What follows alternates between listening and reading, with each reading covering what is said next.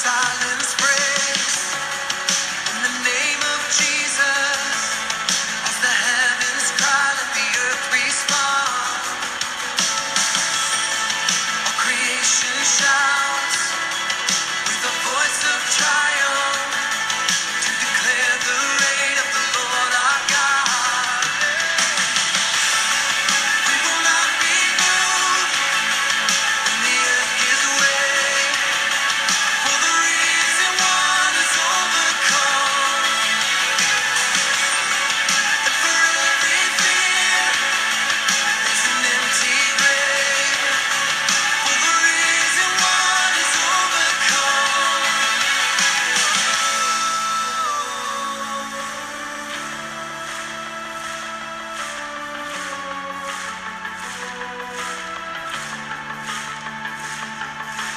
He shall reign forever, strongholds now surrender, for the Lord our God is overcome. Who can be against us? Jesus our defender, He is Lord and He has overcome. He shall reign forever, strongholds now surrender, for the Lord our God is overcome. Who can be against us? Jesus our defender, He is Lord and He has overcome.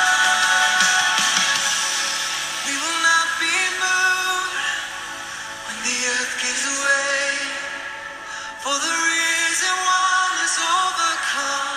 Yes, He has. And for every fear, there's an empty grave, for the risen one is overcome.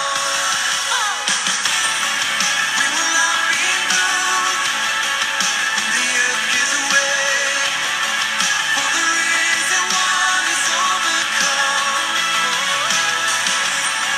And for every fear, there's an empty grave, for the risen one is overcome.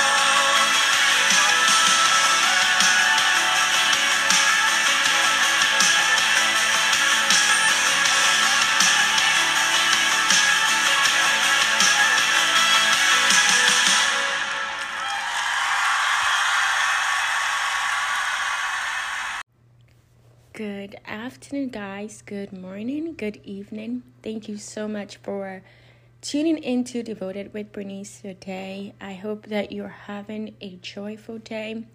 I feel like this is a great time to just really consider how blessed that you are despite everything.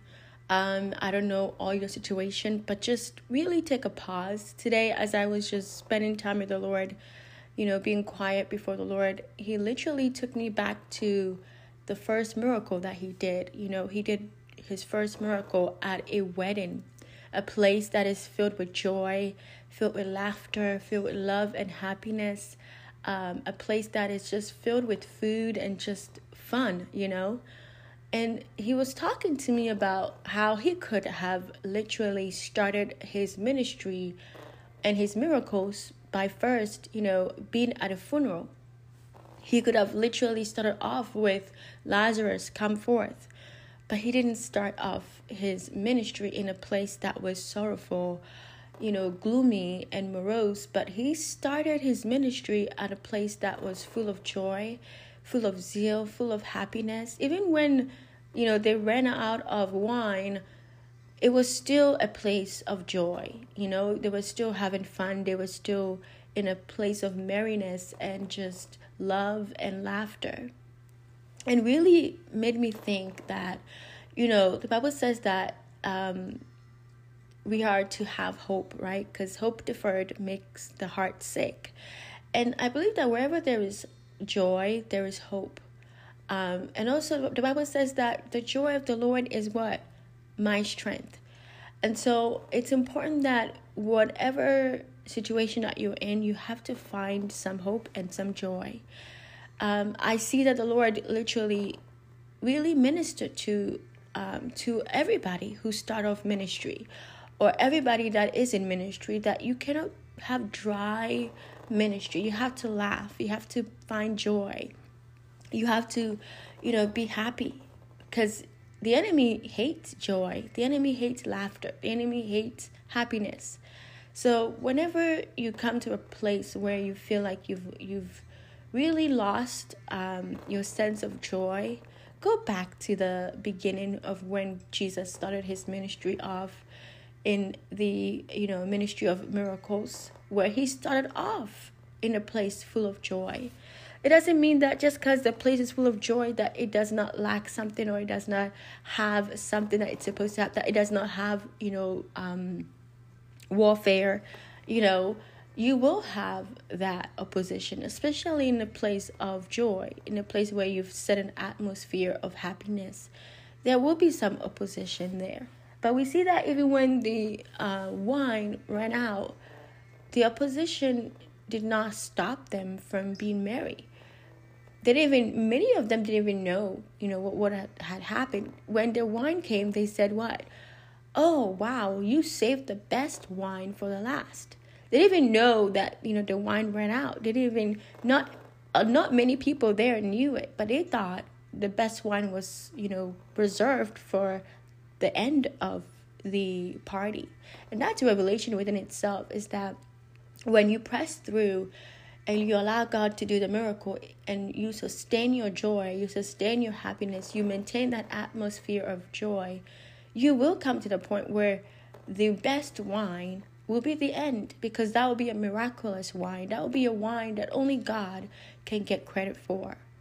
So I just want to, encourage you to be joyful, to know that you are an overcomer. I just played the song Overcomer, I think by either Hillsong or, I don't know who it is, by Hillsong or one of those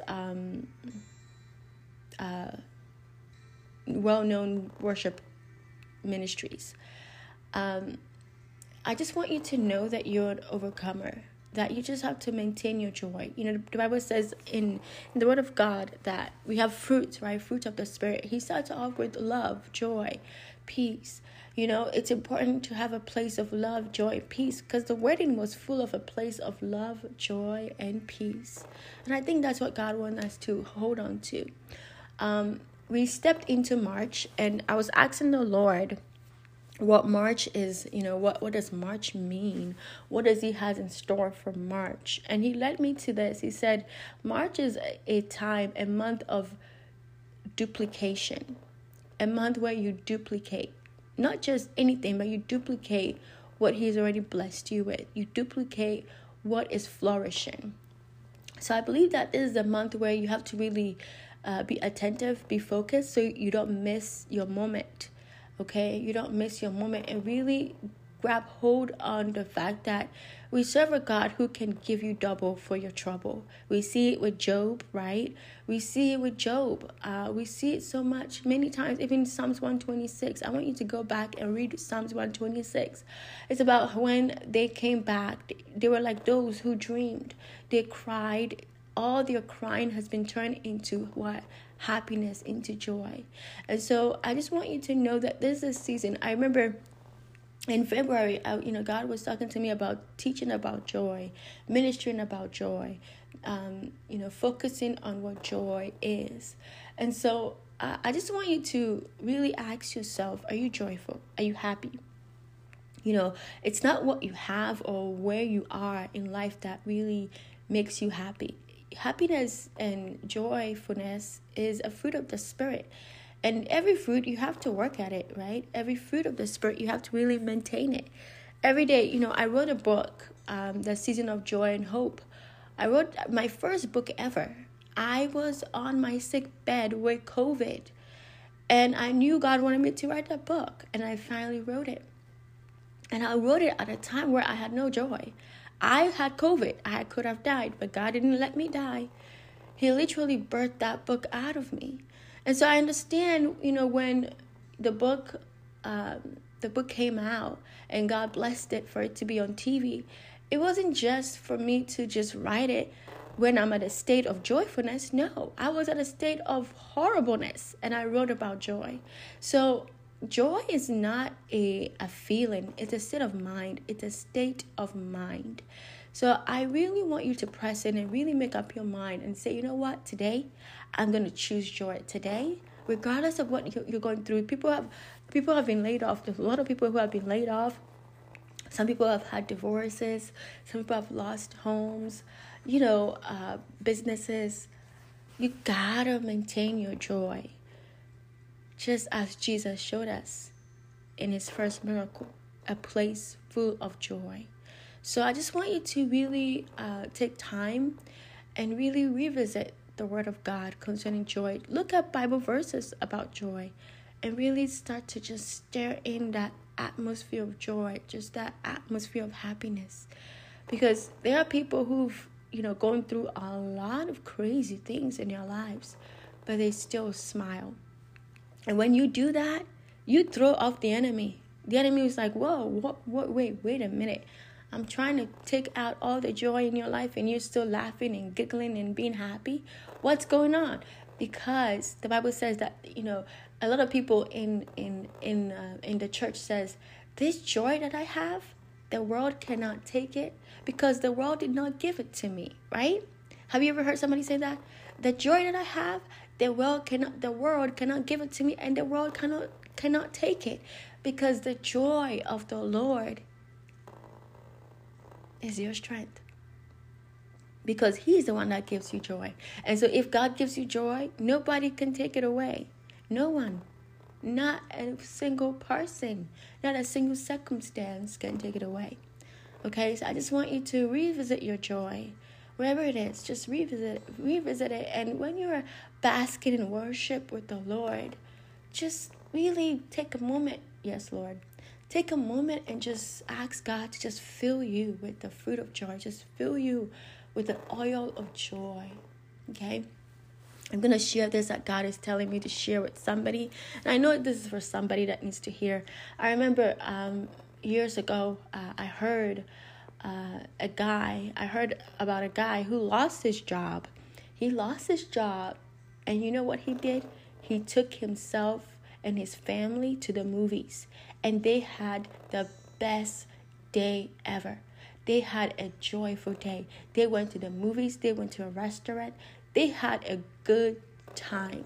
And this is a man who lost his job. That same day, he didn't go home and cry and be sad. No, he was like, you know what? He's going to have a good time. So he took himself, his wife, and his family, his boys, and they went out and had a good time. They went to the movies. They went to get food. They enjoyed themselves. And so whatever circumstance you're having, I want you to take today. Do something fun. Do something you love.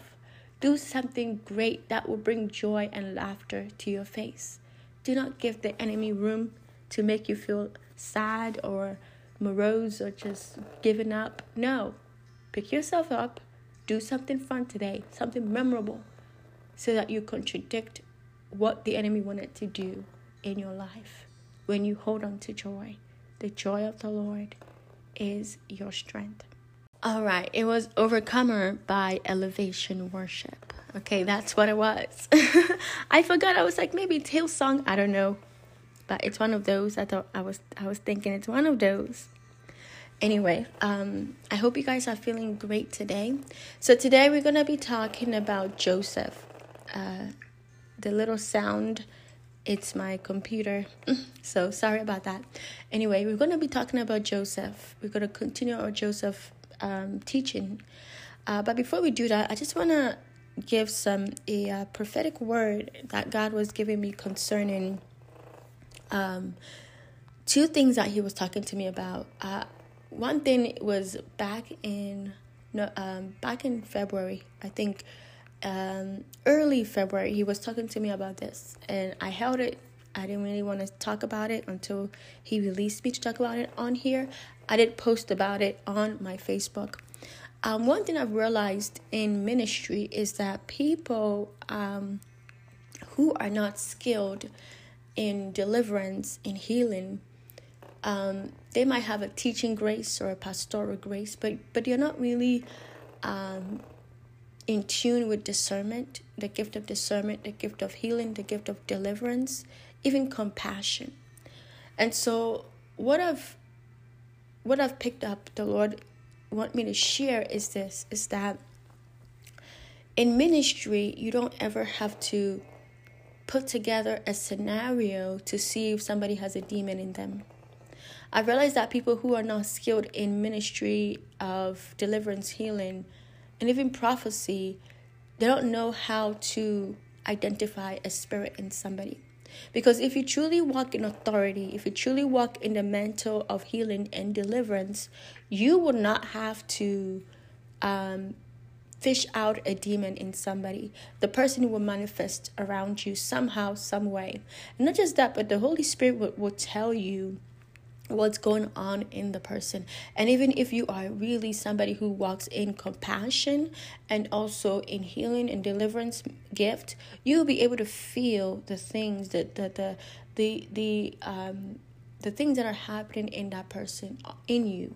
You will be able to bear one another's burdens. People who walk in deliverance and healing and in a ministry of really seeing people be set free, they are able to feel each other's burdens. They're able to bear one another's burdens, because when you are around such a person who's oppressed by a spirit or even oppressed by an illness, you will start to feel what the spirit is doing to them. So if somebody has a spirit of anxiety or depression or headaches or whatever it is, if the person is near you, you start to feel what you're feeling. You might have a headache because they're having a headache.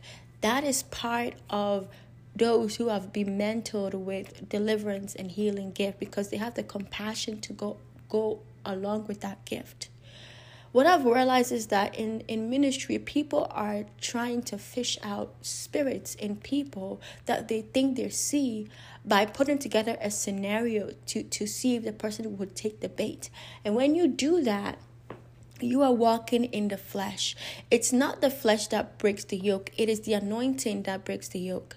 When you are trying to see if somebody have a demon and you put together a scenario to see if somebody will fall into temptation, you are then moving in the flesh and you are behaving like Delilah. Because you want to see somebody's weakness. You want to figure out what their weakness is. But if you truly walk in the authority of what God has called people who are mentored with healing and deliverance, you would never have to put yourself in a predicament to see if somebody has a spirit. Because just as the demons came to Jesus and said to him, "What do you want with us?" those demons will manifest around you all the time. You would not even have to do anything, because demons love attention. They want you to know they're in there. So trust me, they will manifest around you if you have authority. Okay? And God is warning those that are trying to put together a scenario to see if somebody has a spirit. When you do that, you're opening a door for the enemy to come in. You're opening doors for demons to come in, because not to come into you, but to come around the atmosphere where you are putting together that scenario. And what do I mean by scenario? If you think somebody has an alcoholic spirit in them, and you try to bring alcohol around that person to see if they will flinch or if they will want to drink it, you are out of order. How are you out of order? You are out of order because you are putting yourself into a place where somebody can fall into temptation if they have that spirit. And that's a big if. One thing about me is that whenever I sense that somebody might have a spirit, I ask the Lord to confirm it. I don't just go along and just, that person have a spirit. I sense it one time and then that's it. No. I make sure that I ask the Lord. I seek God to confirm it to me if what I'm seeing is true. Because just because you pick it up a spirit from somebody, or you're discerning something from somebody, it might not be them. It might be somebody in your family. It might be somebody in your job. It might be their boss. It might be a friend. It might be somebody that you're associated with, that you're picking up something from. So it's important that you have to go into prayer and seek the Lord and ask him, God, what are you saying? Because if you don't do that, what you do is that you go against Romans 14:13-23. Do not cause another to stumble. Okay, this is something I want to say. Demons are attracted to smell, noise, any kind of sound that is not godly, and images.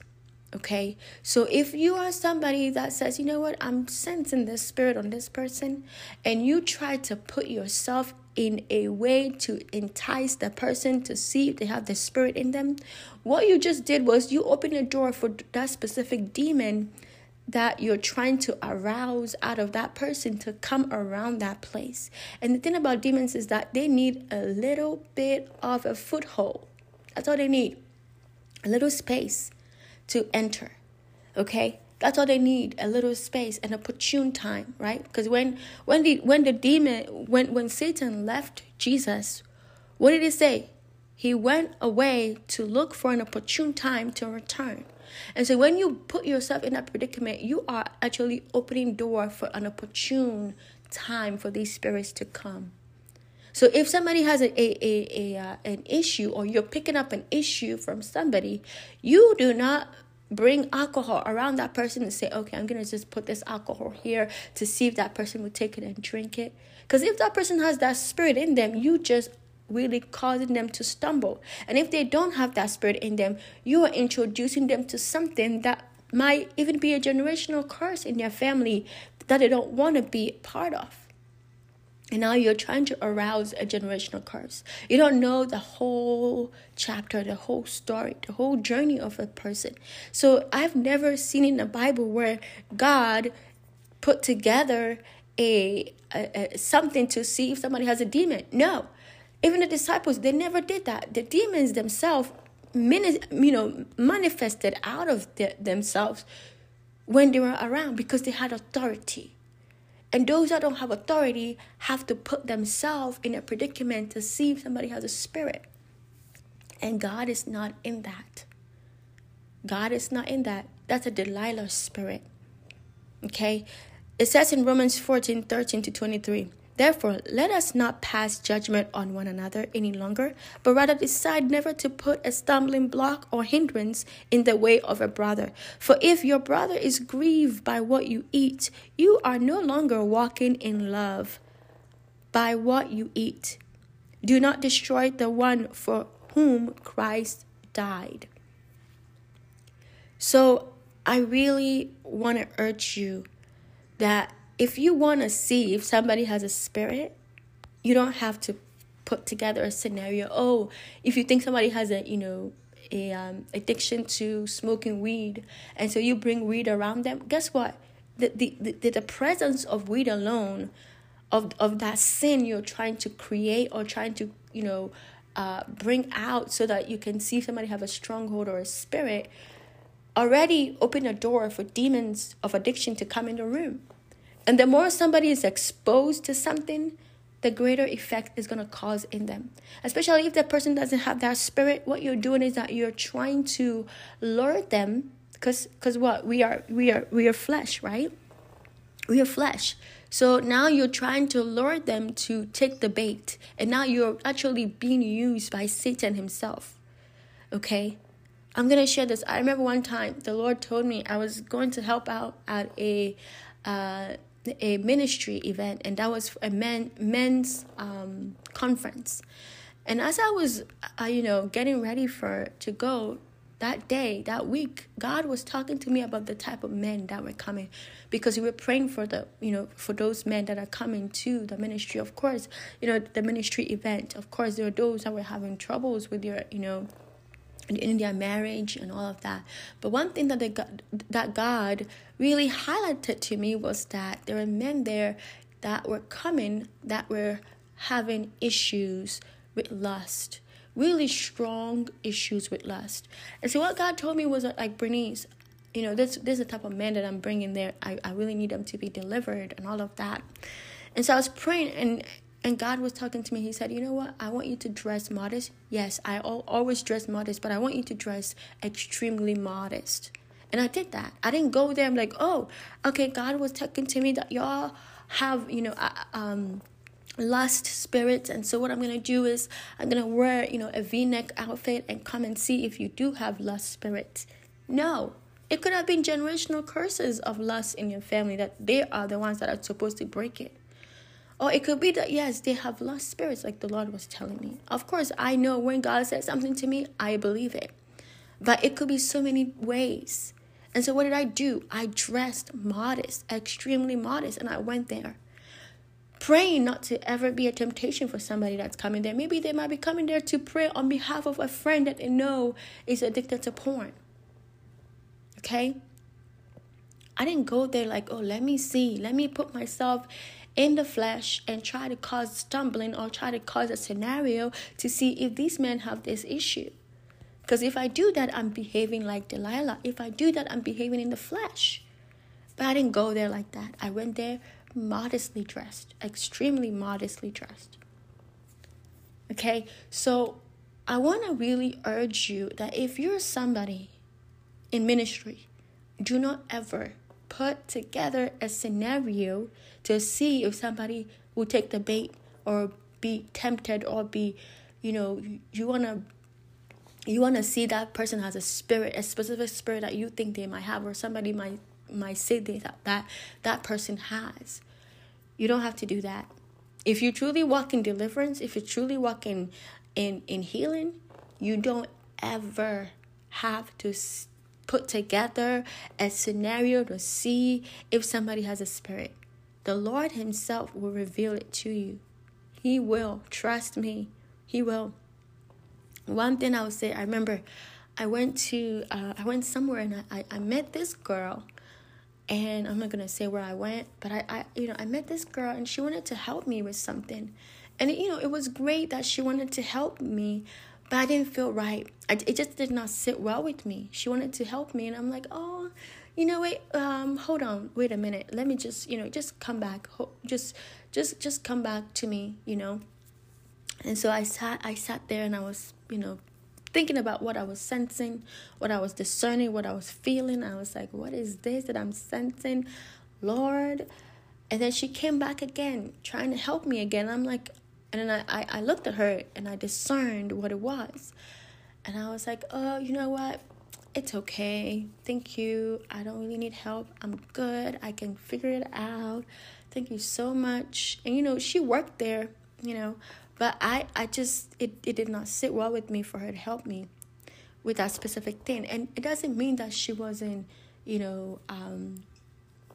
usable or God didn't want to use her. It wasn't a place of ministry at all. It was just a normal place. But I just didn't feel right that she wanted to, do what she wanted to do. And so I remember I did my thing. I made it happen. I left the place.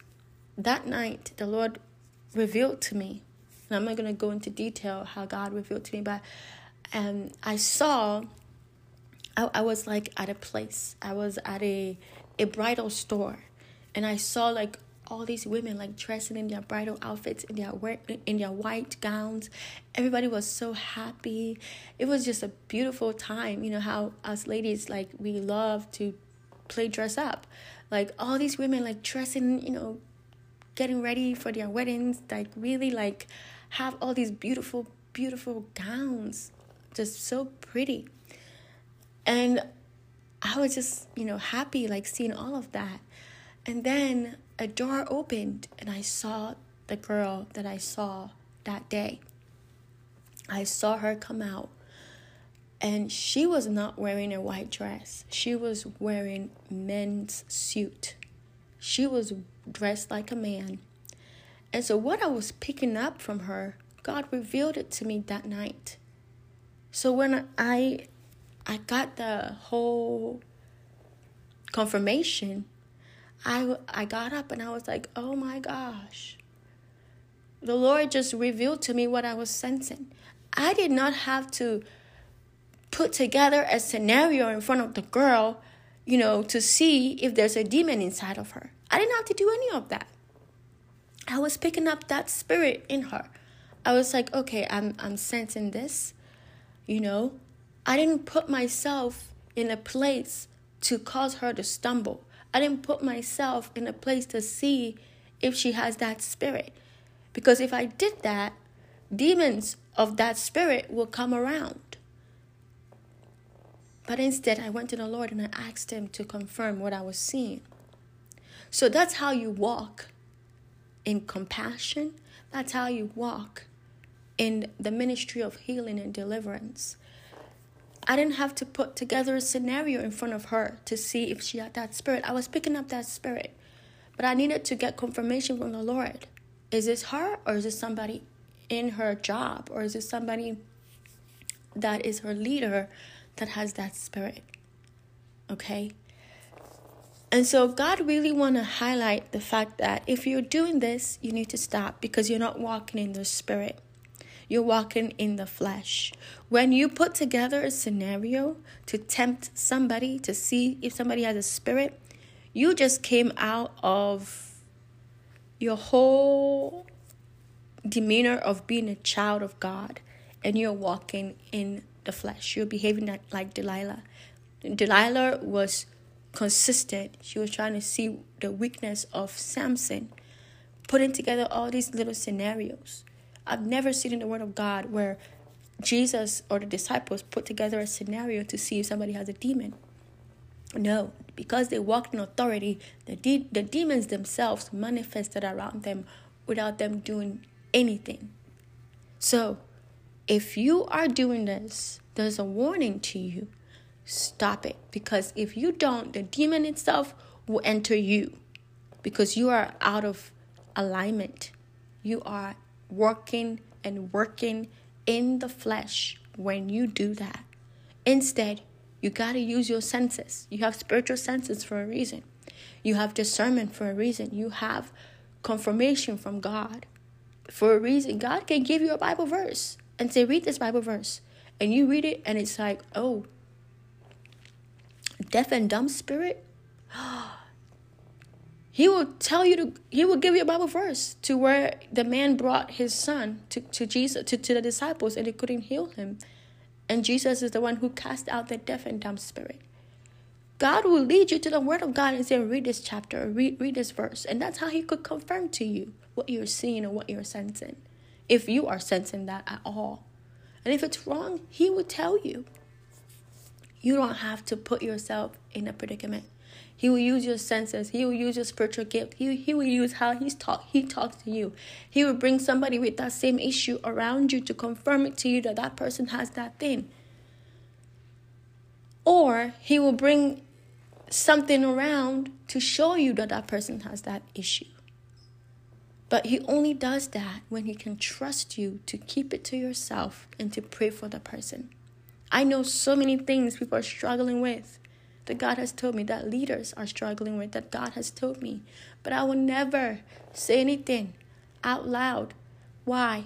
Because he trusts me to show me those things, to keep it to myself and pray about it. Okay? So if you're doing those things, trying to put together some fleshly scenarios to see if somebody has a demon, you don't walk in authority. You don't walk in authority, and you are not called to the ministry of healing and deliverance at all. Because people who really walk in authority, them demons come to you. You don't go and fish out a demon.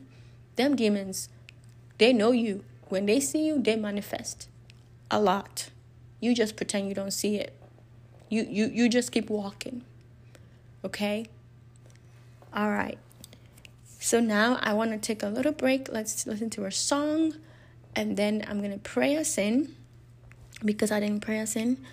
And then I'm going to release that one prophetic word. And then we're going to, see what God does today. Pour out on us. Won't you pour out on us?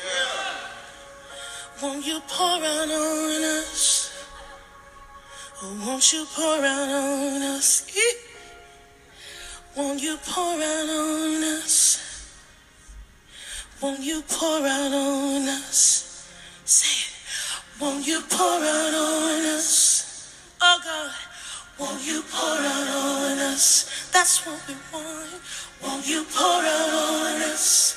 Oh, won't you pour out on us? Won't you pour out on us? Won't you pour out on us? Pour your oil on us. Won't you pour out on us? Pour your oil on us. Pour your oil on us. Won't you pour out on us? Won't you pour out on us? Pour your oil on us. Pour your oil on us. Won't you pour out on us? Won't you pour out on us? Say, pour your oil on us. Pour your oil on us. Oh, won't you pour out on us? Won't you pour out on us? Pour your oil on us. Pour your oil on us. Won't you pour out on us? Won't you pour out on us? Pour your oil on us. Pour your oil on us. Lord, won't you pour out on us? Won't you pour out on us? Pour your oil on us. Pour your oil on us. Won't you pour out on us? Won't you pour out on us?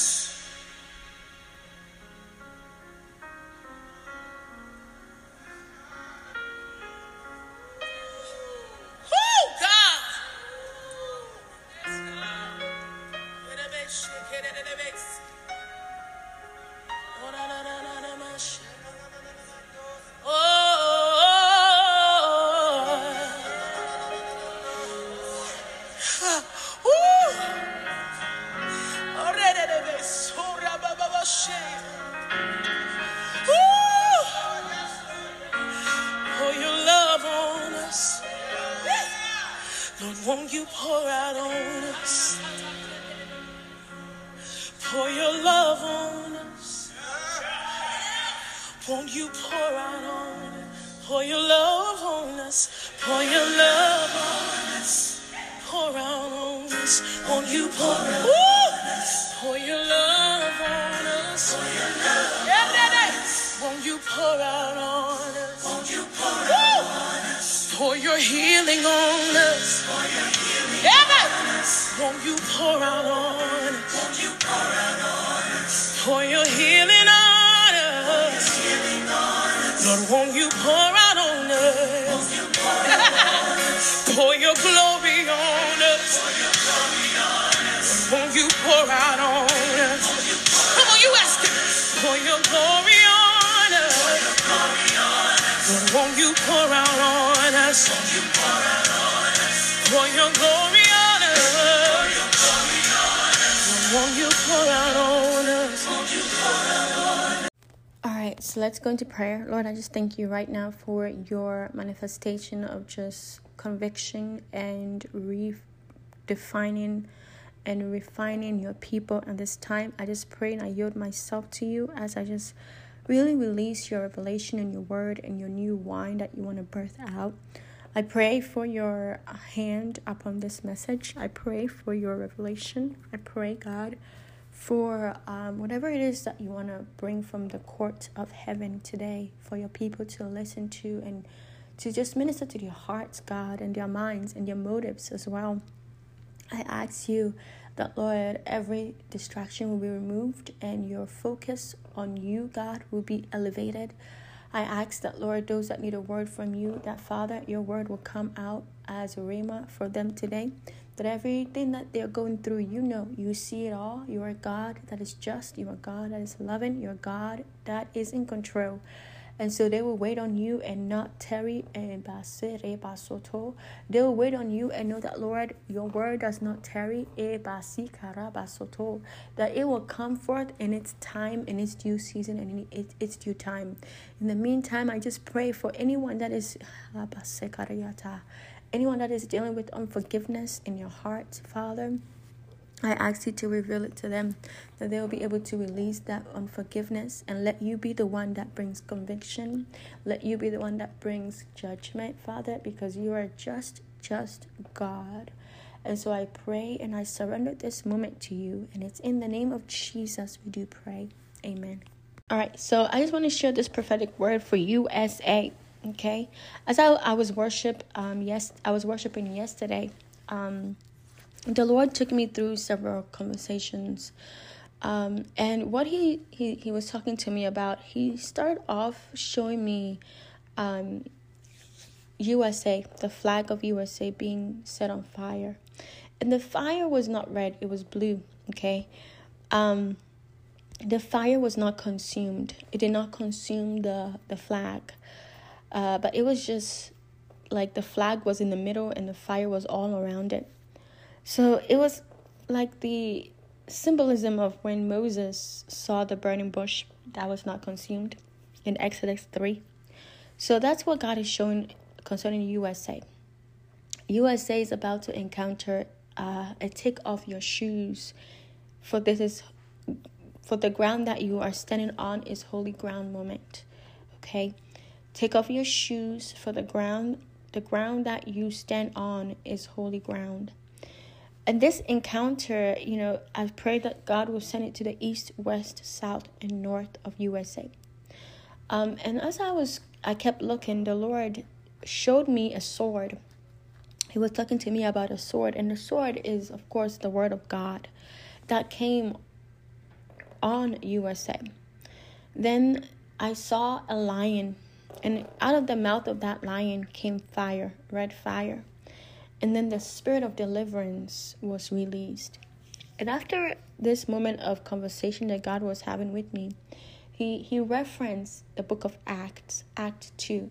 And Acts 2 is in the Word of God, Acts 2 is about when they encountered the Holy Spirit, the disciples, those that were the forerunner apostles that Jesus trained up. They literally encountered the Holy Spirit, and there was healing, right? During that time, there was deliverance. There was the manifestation of God's glory. That's when Peter preached to the crowd, and also that was when the church really got to have a place of community, right? The believers formed a community. They formed a fellowship where the apostles were teaching and fellowshipping and sharing meals with them. They devoted themselves to those things. And so I believe that when this encounter happens, there'll be that Act 2 manifestation, that Act 2 doing life together, preaching the word of God, having an encounter with the Holy Spirit will happen. And so USA, you are on the mind of God, okay, for encounters like the burning bush encounter. So I pray that the Moses will with the heart of humility arise. Those who will bow down at the feet of God and see the manifestation of the burning bush will arise. Those who have died to pride, greed, self-entitlement, those that refuse to submit to the movement of the world and instead yield to the movement of the kingdom of God, arise from the east, west, south, and north. They will arise in Jesus' name.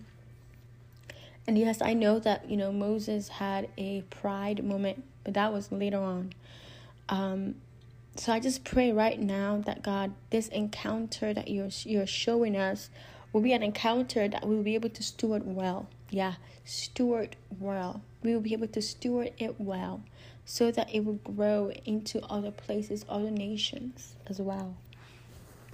An encounter is coming, says the Lord. A reset and redemption is coming. We say yes, Lord. We say yes, King of Kings, Lord of Lords, God of gods, the I am that I am. We say yes. And I want to read Exodus 3:5. It says, God said, take off your sandals, for the place where you are standing is holy ground. Then he said, I am the God of your father, the God of Abraham, the God of Isaac, and the God of Jacob.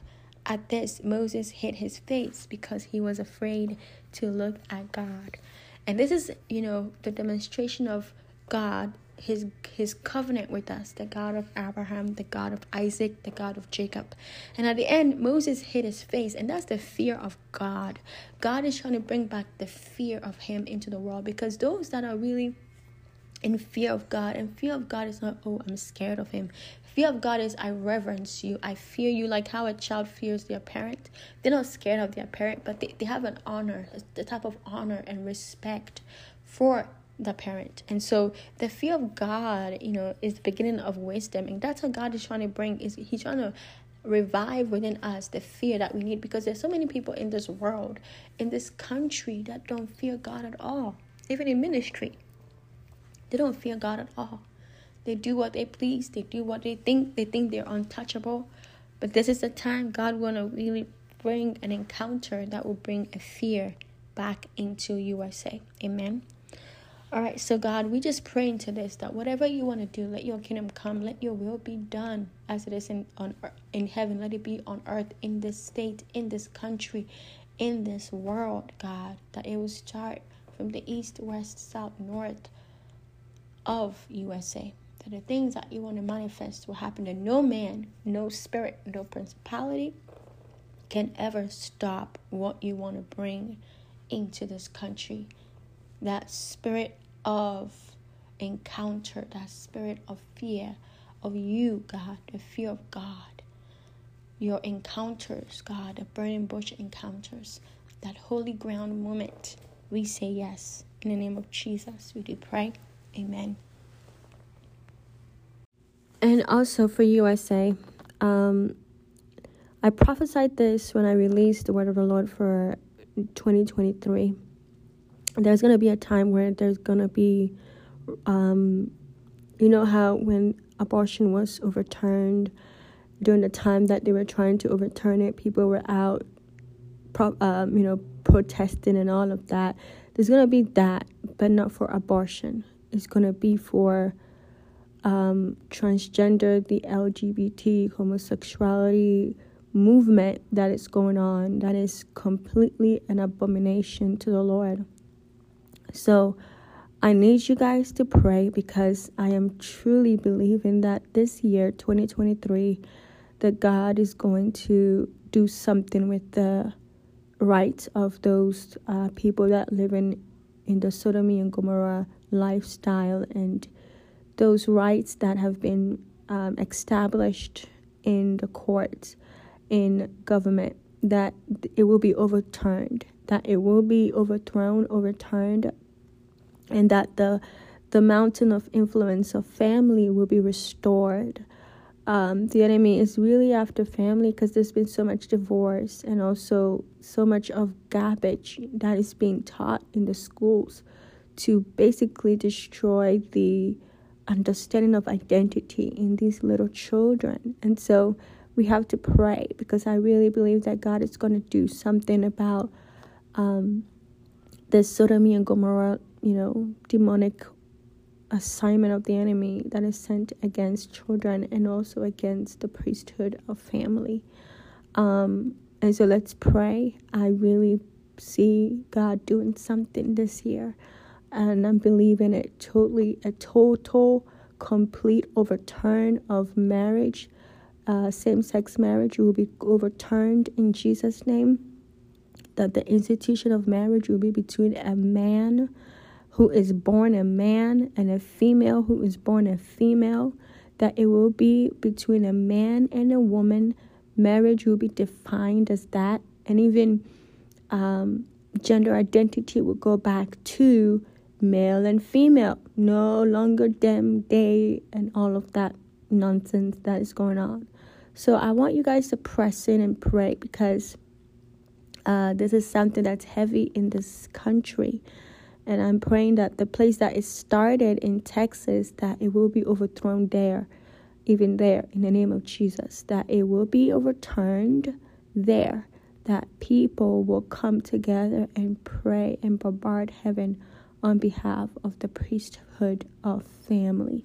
Amen. Let's pray, church.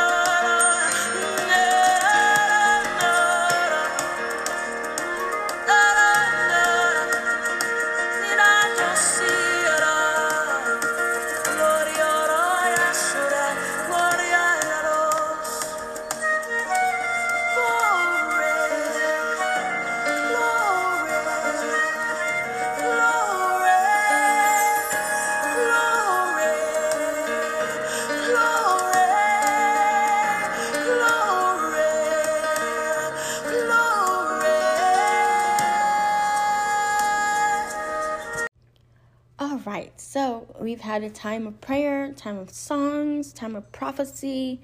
Now I want us to go into the Word. Before, I wanted to talk about Genesis 39, about Joseph. We just talked about Joseph, so we're going to talk about, okay, Lord, what are you saying? Obviously, he wanted me to talk about Moses. All right, so I want us to visit the story of Moses. right? Moses was drawn out of water, and that same water, he was able to part it and help the Israelites move out of a place of bondage, a place of slavery, into a place of freedom.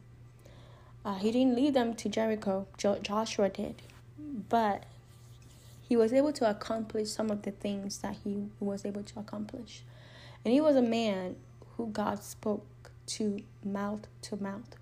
He was not a man who relied on visions and dreams like Joseph, but he was a man who was a friend of God.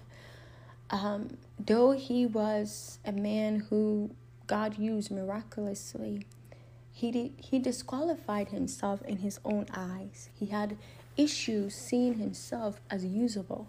And I believe what God wants us to learn from the story of Moses is that whatever your stumbling block is, or maybe you might have some disqualifications, because we know that Moses stumbled, he stuttered, right? Even myself, I used to stutter when I was a little girl. And I believe that people who God has called to be a voice have encountered those type of stuttering, those that really have been anointed to speak the word of God and to proclaim the word of God and to use their voice as an instrument to draw people to God and to help save people and deliver people. Those are those that I've come to realize that sometimes the enemy try to shut them down as a little child. But we see that with the story of Moses. Moses did not shut down. Yes, he said, "Oh God, look at me, I can't talk." But then the Lord rose up Aaron, and even Miriam to go and be with him. And so his little issue, the Lord himself is the one that created Moses. He knew what Moses' disqualifications was in his eyes. But the thing about God is that your disqualifications is not his disqualifications. You might think, "Oh God, I'm too short," or "God, I'm too skinny," or "God, I wear bifocals," or "Oh Lord, you only have a high school degree," or "You might only have a college degree," or you don't have any degree," or you fornicated all your life," or "You popped and locked it in the club, so you think God cannot use you." Well, guess what? God can use you. Whatever it is, yes, pride is a horrible thing that Moses had to encounter. That was a test that he didn't pass, right? God was trying to fish out of him that spirit of pride to literally burn it down. God knew, that Moses had a pride issue. But the thing is that the Lord is the one that tests us, not humans. Humans don't test us. Humans should never test us. God should test us. And God test is a test that will never cause somebody to fall deeper into temptation. I heard a preacher preach one time and said, whenever God is testing you, the enemy has temptation right around the corner. Whenever God is testing you, the enemy has temptation right next to it. Because if you don't yield to God's test, you will yield to the enemy's temptation. And that's why he always gives us a way out, right? So God tests. Humans should not test. God knows how to test his people. It wasn't human beings that tested Moses. It was the Lord that told Moses, "I want you to do this. This is how I want you to do it." And Moses did it how he wanted to do it. Because when God tests you, he knows how to test you not beyond your limitations. He knows how to test you so that you don't fall into temptation. So I see that God wanted to just bring this all around again from what I shared. Let God do the testing. Let God do the testing of his people.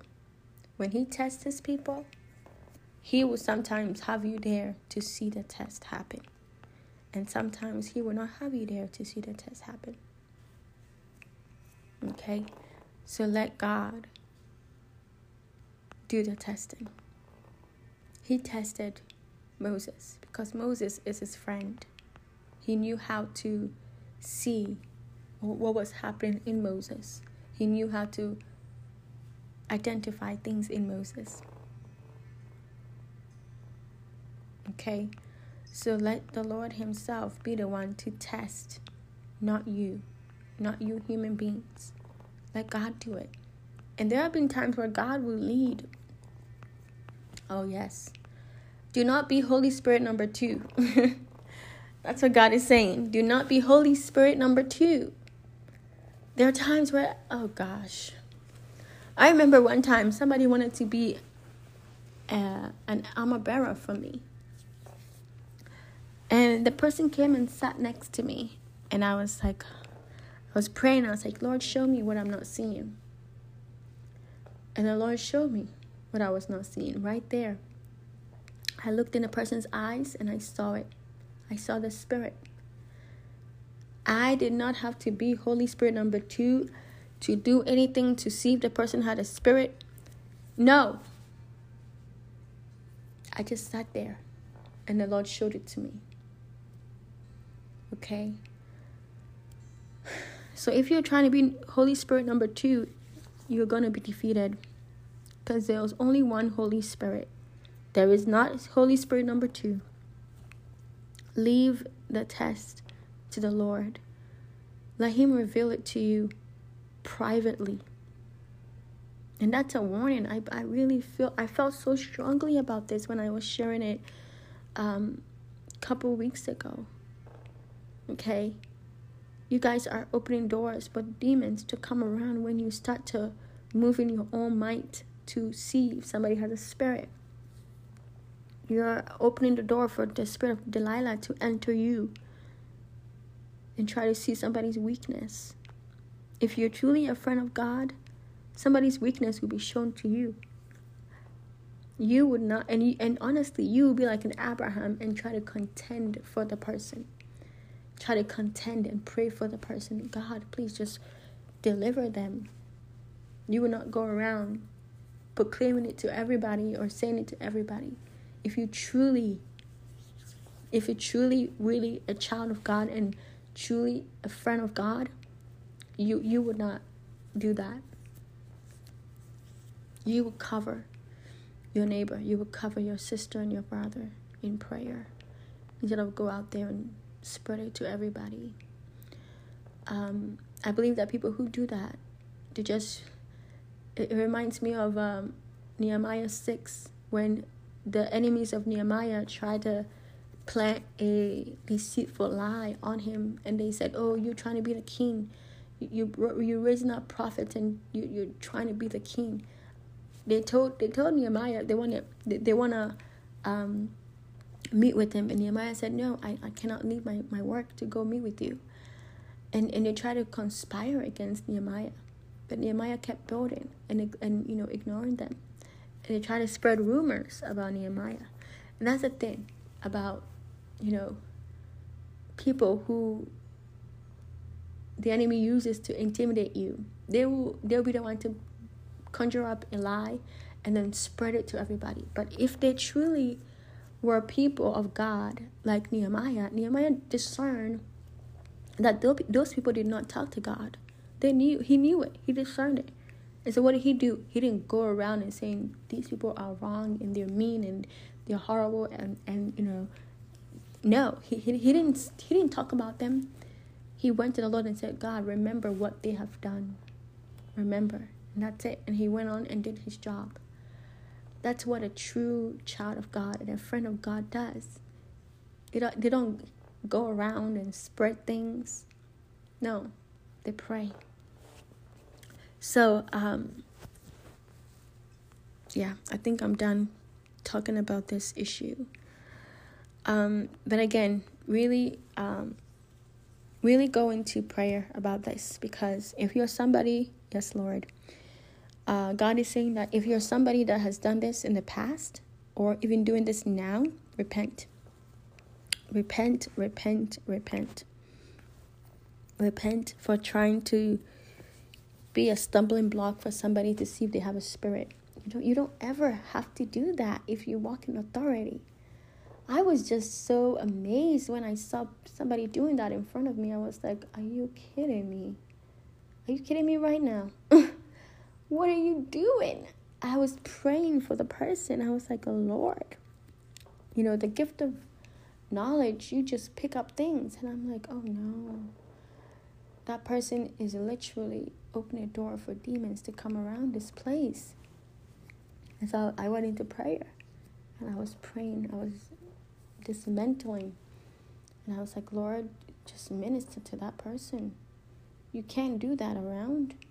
No, you can't do that, especially if that person that you're trying to see if they have a spirit doesn't have a spirit, and that spirit comes around. It needs somebody to enter, and it will enter you. So I don't think that God shows things to me to just show it to me, but I really believe that he wants to refine his people in ministry. So I need you, if you're somebody who has really done those things, repent. Just repent. Repent and tell the Lord you're sorry that you allowed the enemy to use you as a Delilah in his church, in his ministry, out there in the world. And rededicate your senses back to the Lord. Rededicate your gift of discernment back to the Lord. Rededicate your gifts back to the Lord and tell the Lord to refine it and to help you to talk to you with those gifts so that you're able to walk in authority and not the flesh. Amen. Let our worship rise tonight, God. We'll pour our love on you. Break open our box. Give you everything.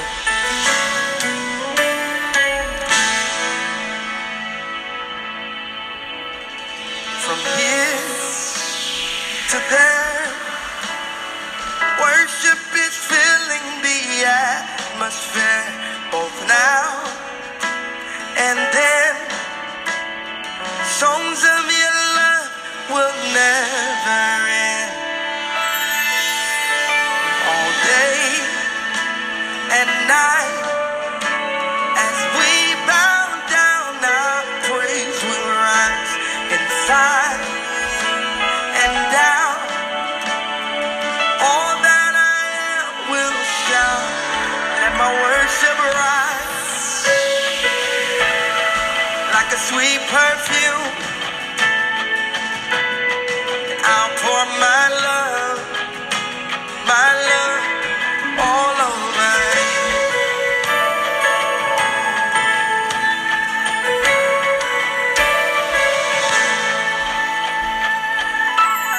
From here to there, worship is filling the atmosphere. Both now and then. Songs of your love will never end. All day and night. All day and night. As we bow down, our praise will rise inside and down. All that I am will shout. Let my worship rise like a sweet perfume. And I'll pour my love all over you. So let my worship rise like a sweet perfume. I'll pour my love all over you. All over you. All over you.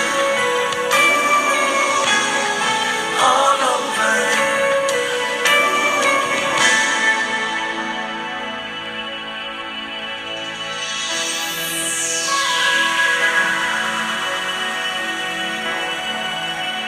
Come on, go ahead and start offering your worship now from your heart to his ear.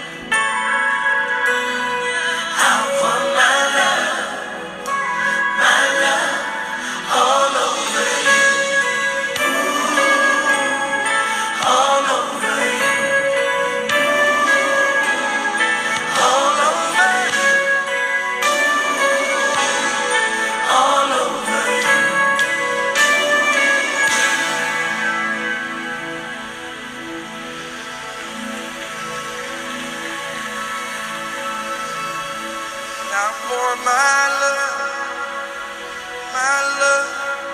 all of deserve it. I pour my love,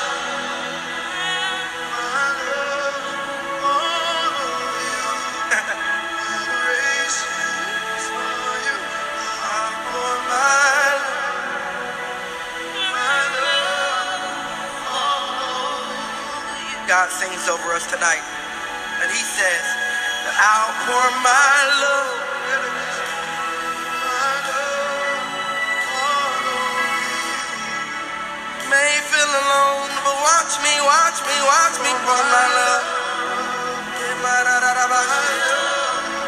All over you. Open up and let me in. Now pour my love. Just like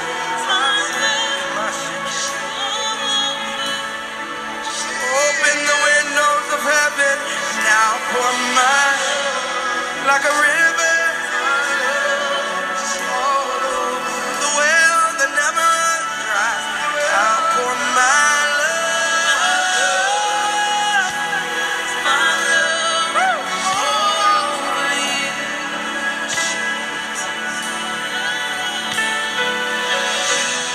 I feel every void at my city, every void. I feel every void. I pour my love.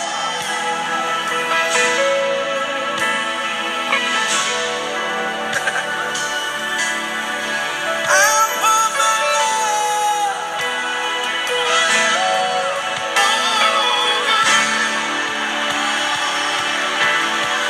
I pour my love.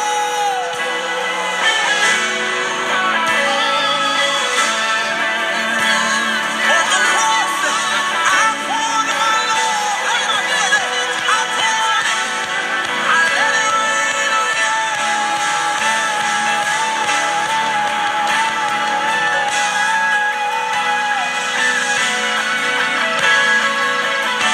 I gave you everything, and I poured my love. Were they with me all night long? Were they with me all night long? All right, I hope that you took time to repent and let the Lord minister to you. So now I want us to look at this. I want us to look at 1 Corinthians 9. I want us to look at that because God was talking to me about 1 Corinthians 1-9 when I was preparing for this podcast episode. So take out your Bibles. I'm going to read from the NLT version. I know I read from the New King James Version. I have not let it go. I'm just felt led to read from the NLT version right now. Okay.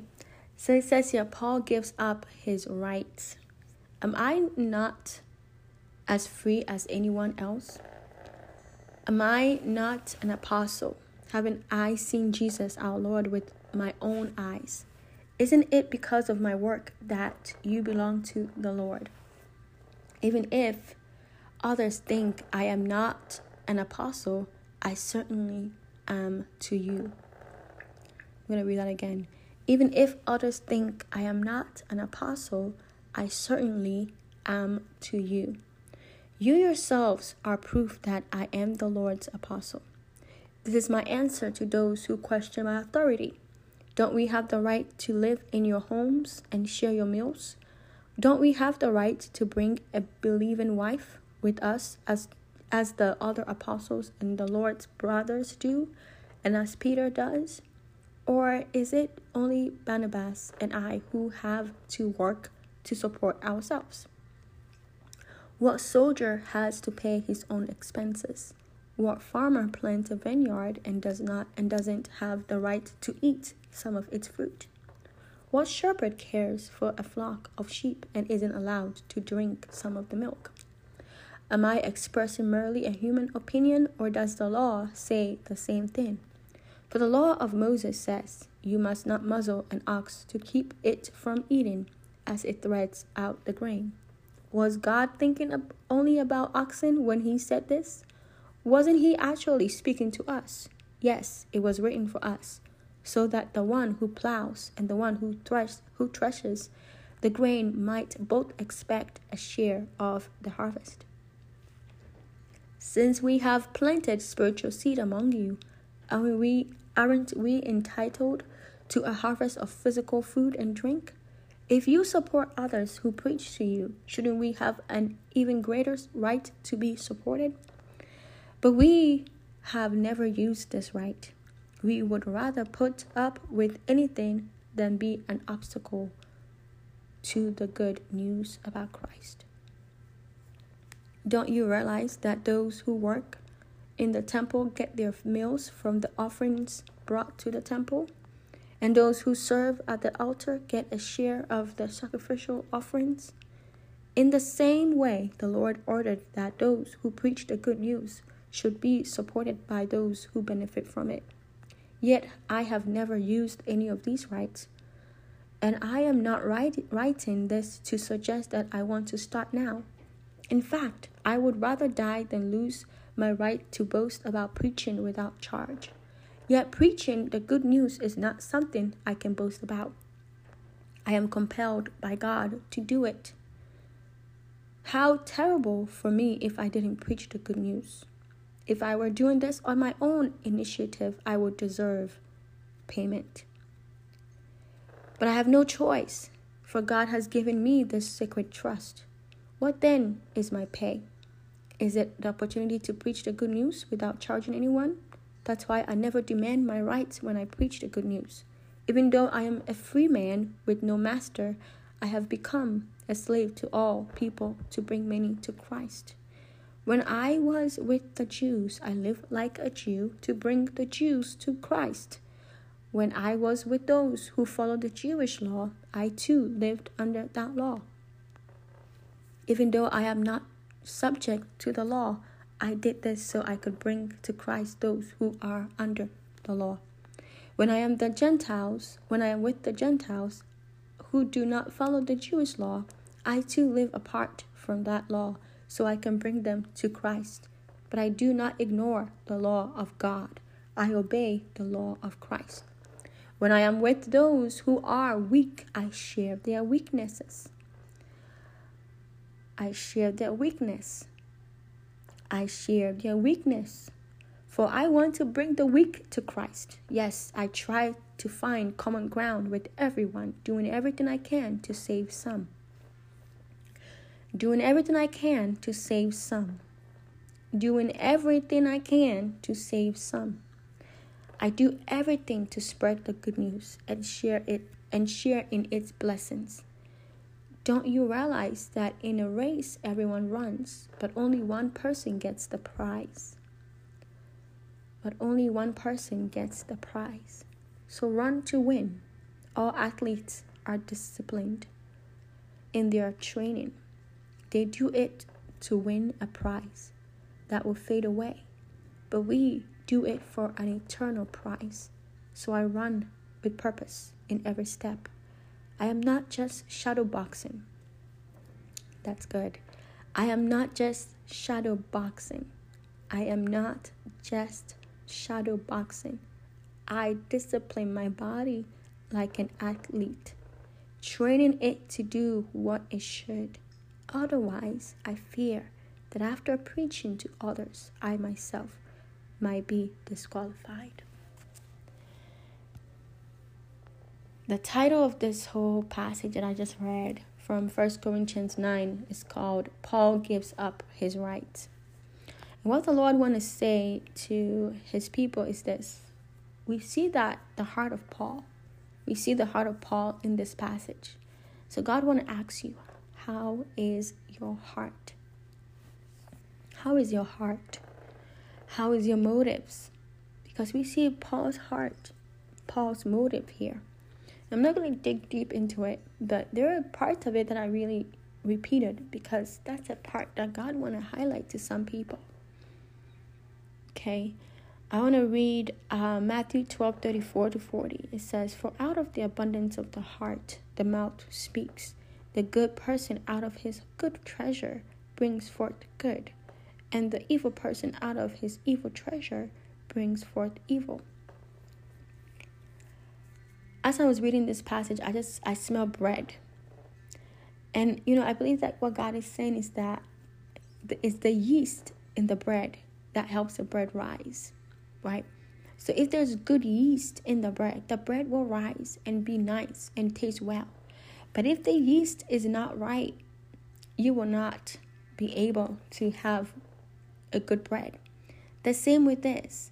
Remember in the Word of God that the Lord warned his disciples to be careful about the yeast.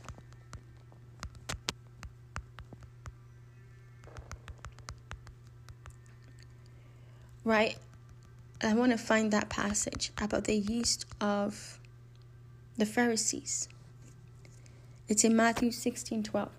After they did the miracles, what did he say? He said, what is the leaven of the Pharisees and the Sadducees? Jesus tells us it is hypocrisy, spiritually prideful, and self-righteousness, right? We see it in Matthew 16:6. It says, be careful, Jesus told the disciples. Be careful, Jesus said to them. Be on your guard against the yeast of the Pharisees and the Sadducees. And that's the example here, is that out of the abundance of your heart, the mouth will speak. What is the yeast in your heart? What is the yeast in you? We see that Paul was very transparent here as an apostle. He was like, I can preach and get money from you, but that's not the cause of my preaching. He laid it all out in 1 Corinthians 9. Okay, even King Solomon said it best. He said what? Above all else, guard your heart, for it is the wellspring of life. Proverbs 4:23. Right? Proverbs 4:23. So I want you to know that it's important to recheck your heart. How is your heart? How do you guard your heart? We see in Matthew 5:13 to 16. This is a great way to learn how to guard your heart. It says here, you are the salt of the earth, but if the salt has become tasteless, how can it be made salty again? It is no longer good for anything except to be thrown out and trampled underfoot by men. You are the light of the world. A city set on a hill cannot be hidden, nor does anyone light a lamp and put it under a basket, but on the lampstand, and it gives light to all who are in the house. Let your light shine before men in such a way that they may see your good works and glorify your Father who is in heaven. So how do you guard your heart? You do not become tasteless. You do not hide your light. Instead, you walk in the Spirit. You walk in the Spirit, and you walk in wisdom. I want to read this, and then we're going to move on to Joseph. James 5:20 says, remember this, whoever turns a sinner from the error of their way will save them from death and cover over a multitude of sins. I want to leave you with that whatever you do, have a motive of, I want to turn somebody from sin and from their error. And really ask yourself, are you the person that you want to turn? Because it's hard for you to see the sin in somebody and help them change if you've not seen the sin in you to help you change. The Bible does not, we don't read the Bible. The Bible reads us. The Bible reads us. The Bible reveals us. So if you want to help somebody come out of sin, you have to first ask yourself, are you yourself in that same sin? Because you can't help somebody see if you can't see yourself.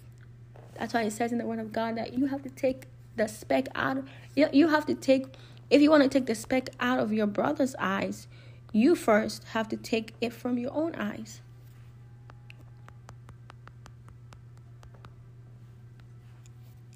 right? It says in Matthew 7:3-5, how can you say to your brother, let me take the speck out of your eye, when all the time there is a plank in your own eye? Right? So first, you hypocrite, first take the plank out of your own eye, and then you will see clearly to remove the speck from your brother's eye. So it's important that you really go into the Lord and ask the Lord, how is your heart, and how do you guard your heart? I want you to read Matthew 5:21-26, and then Matthew 5:17-30. Okay, so I shared what God wanted me to share, and now we're going to move on to the story of Joseph.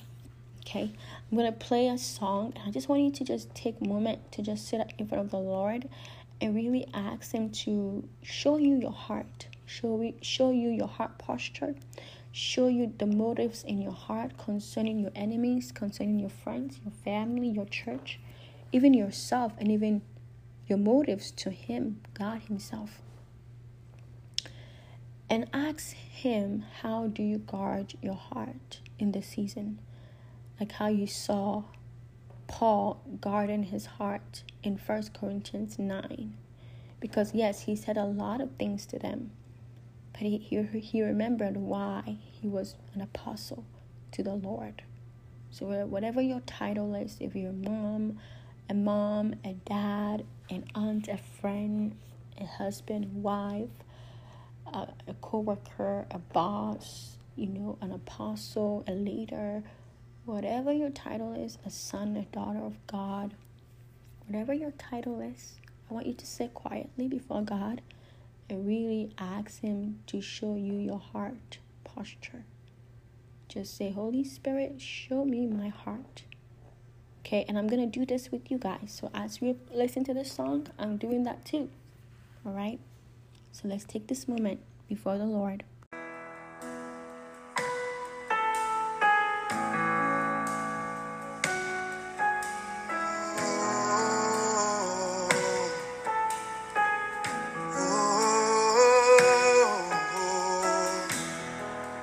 Be what you've always been, the fire, the refiner.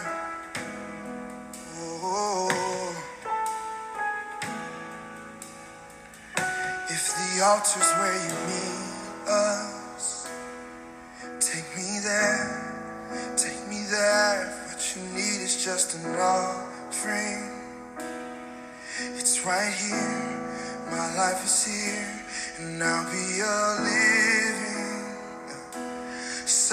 sacrifice for you. You're a fire, the refiner. I wanna be consumed, I wanna be tried by fire, purified. You take whatever you desire. Yeah.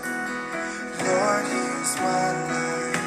I wanna be tried by fire, purified.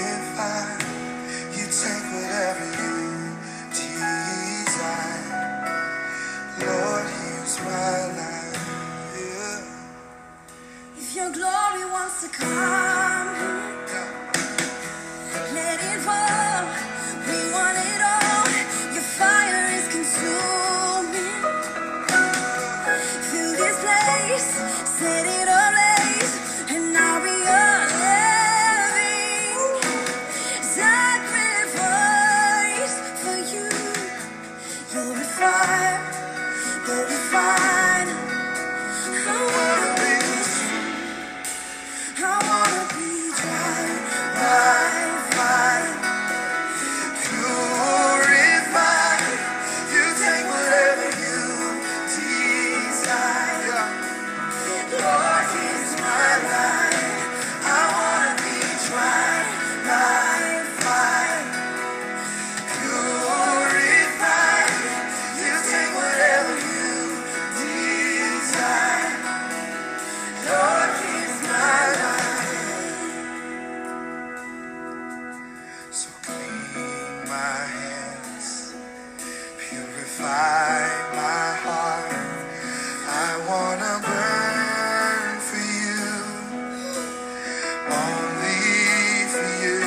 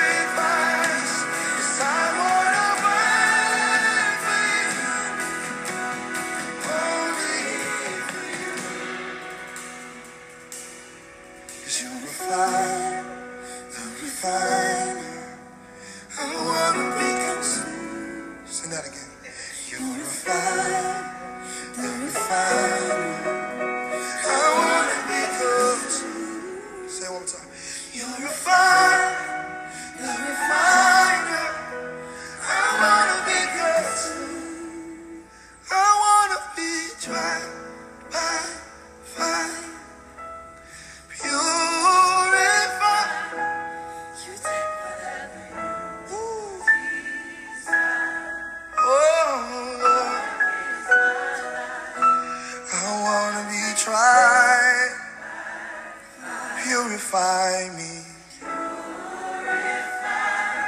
You take whatever you desire. Oh Lord, so clean my hands, purify. I wanna burn for you.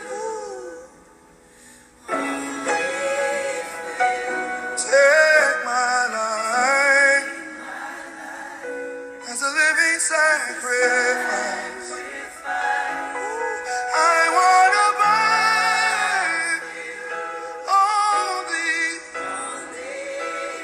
clean my hand. Please purify my heart. I wanna burn, I wanna burn.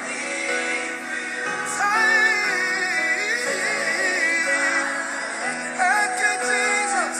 Thank you, Jesus. I wanna burn. I wanna burn. I wanna burn. Clean my hands.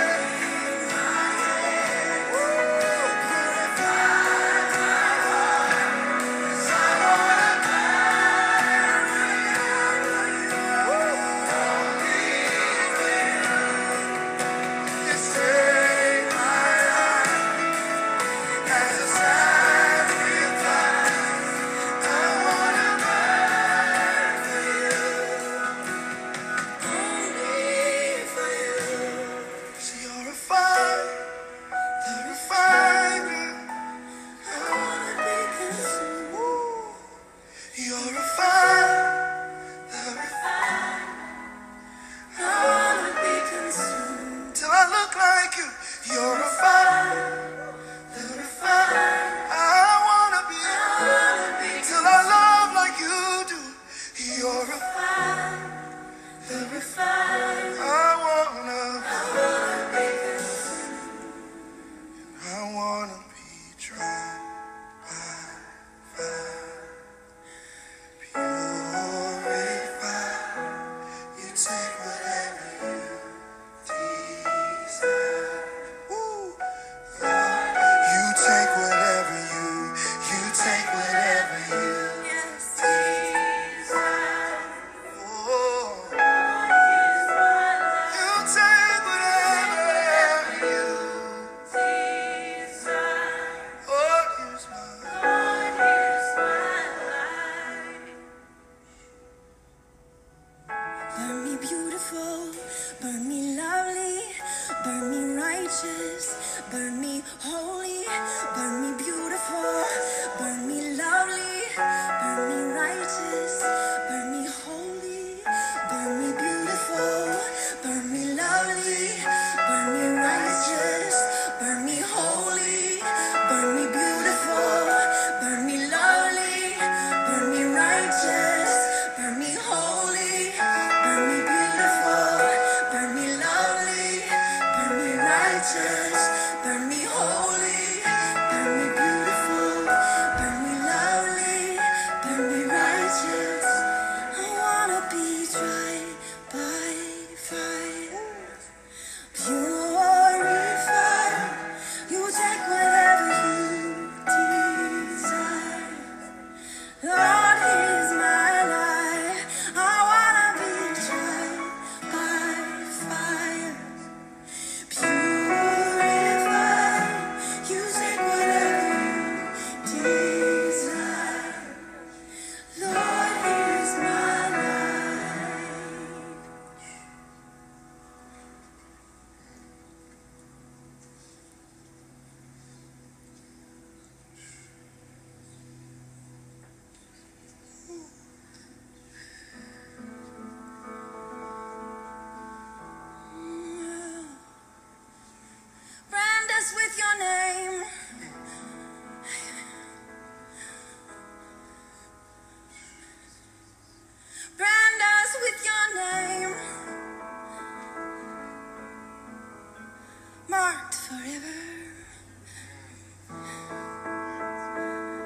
with your signature.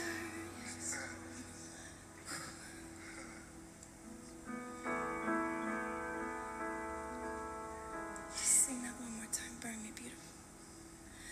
Burn me beautiful. Burn me lovely. Burn me righteous. Burn me holy. Burn me beautiful. Burn me lovely. Burn me righteous. Burn me holy. One more time. Burn me beautiful. Burn me lovely. Burn me righteous. Burn me holy. Burn me beautiful. Burn me lovely. Burn me righteous. Burn me holy for you.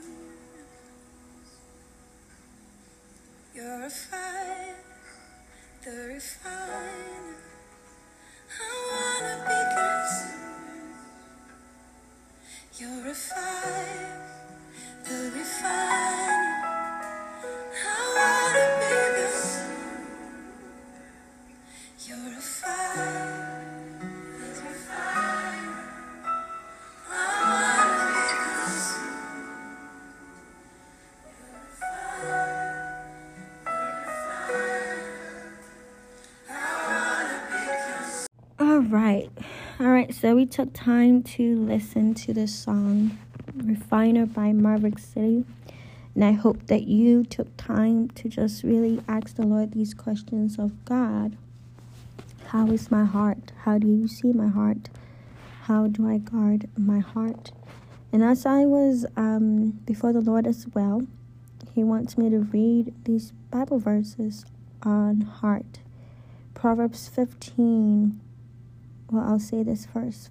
Proverbs 14:30 says, "A heart at peace gives life to the body, but envy rots the bones."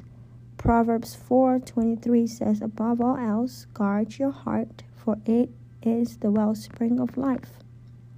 Proverbs 15:13 says, that's what I wanted to read, "A happy heart makes the face cheerful, but heartache crushes the spirit."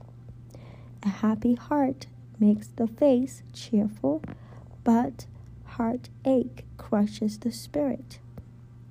Proverbs 17:22 says, "A cheerful heart is a good medicine, but a crushed spirit dries up the bones."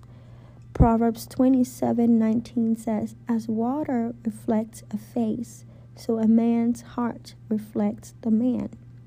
Proverbs 28:14 says, "Blessed is the man who always fears the Lord, but he who hardens his heart falls into trouble." Matthew 9:22 says, Jesus turned and saw her. "Take heart, daughter," he said, "your faith has healed you." And the woman was healed from that moment.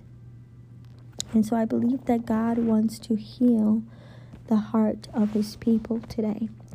I wanted to go on and preach about Joseph and read and talk about Genesis 39, but I really feel led to just end it here and just let the Lord minister to you. I believe that this is a moment God wants to deal with the heart of His people. So I want you to go back and read these Bible verses on the heart. You can also go back and read about 1 Corinthians 9 or whatever passage God is leading you to read about concerning your heart. That when you took time to really sit before Him and listen to Refiner by Maverick City, that He gave you a verse or maybe a chapter or maybe a book in the Word of God that you can go and ask Him to show you your heart, basically to show you and how to guard your heart the right way. Some of you, it might be self-control. Some of you might be through worship. It might be through prayer.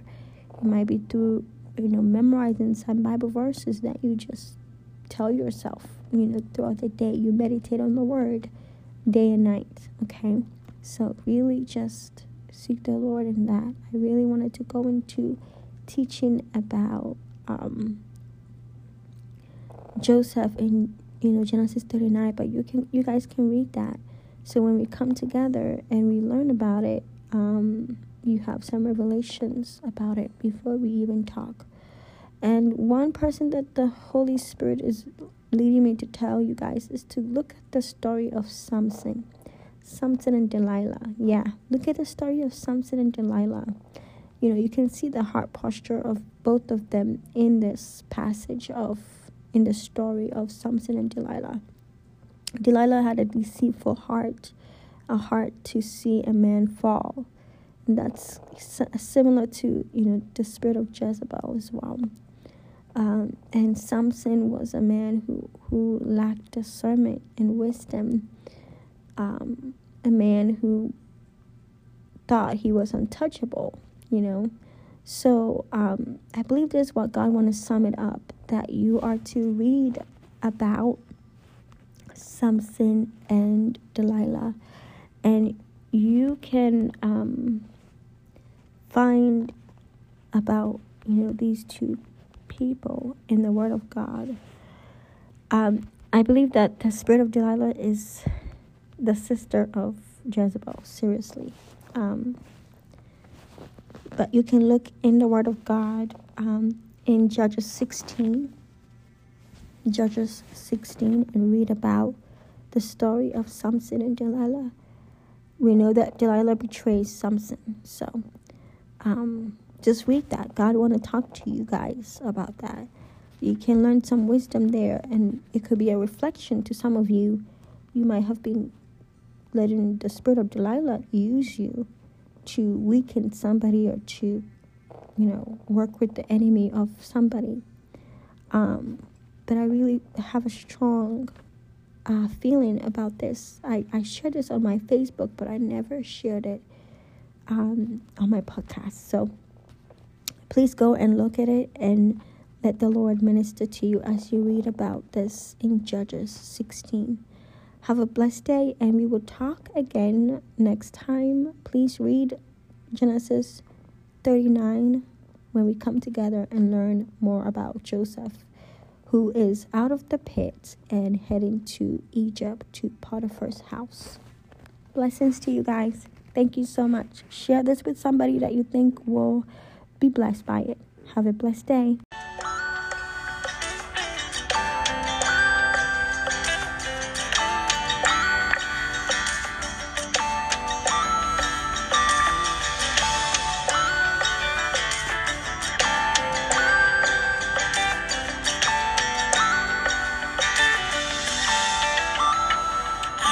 Every T, I don't dot every I. Got more flaws than a little, and I messed up 1,000 times. I don't always commit. Sometimes I give up way too quick, and then I get tired of trying to run away from who I am to who I wanna be. Some days are better than others. I can be up and I'm down, but beyond my mistakes, I'm found in your grace, and this one thing will never change. You still love me, in spite of me. Woo. You still chose me. How can it be? Every scar, every flaw, you see it all. You see it all. You still love me, love me. Oh, in spite of me.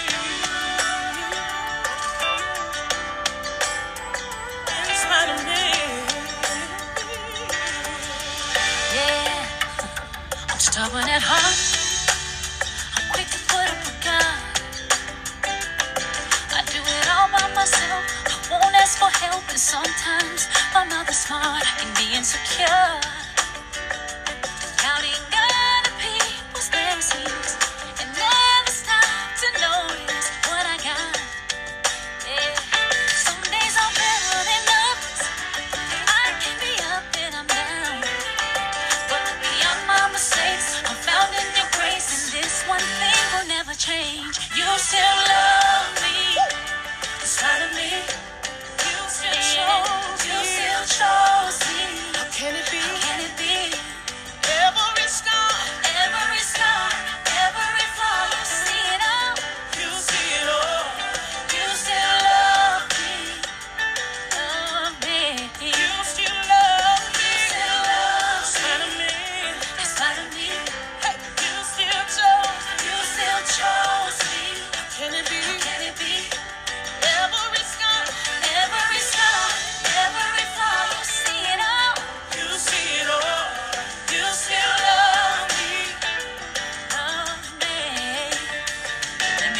say yeah. And can I get a witness? You didn't give me what I deserve.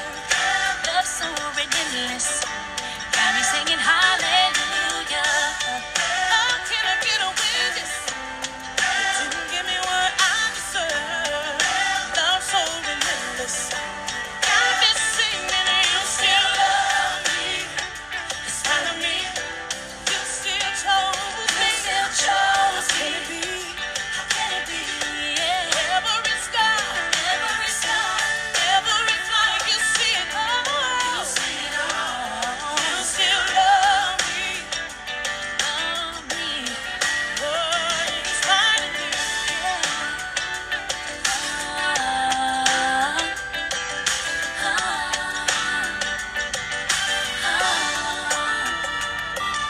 It's hard to believe you have a choice.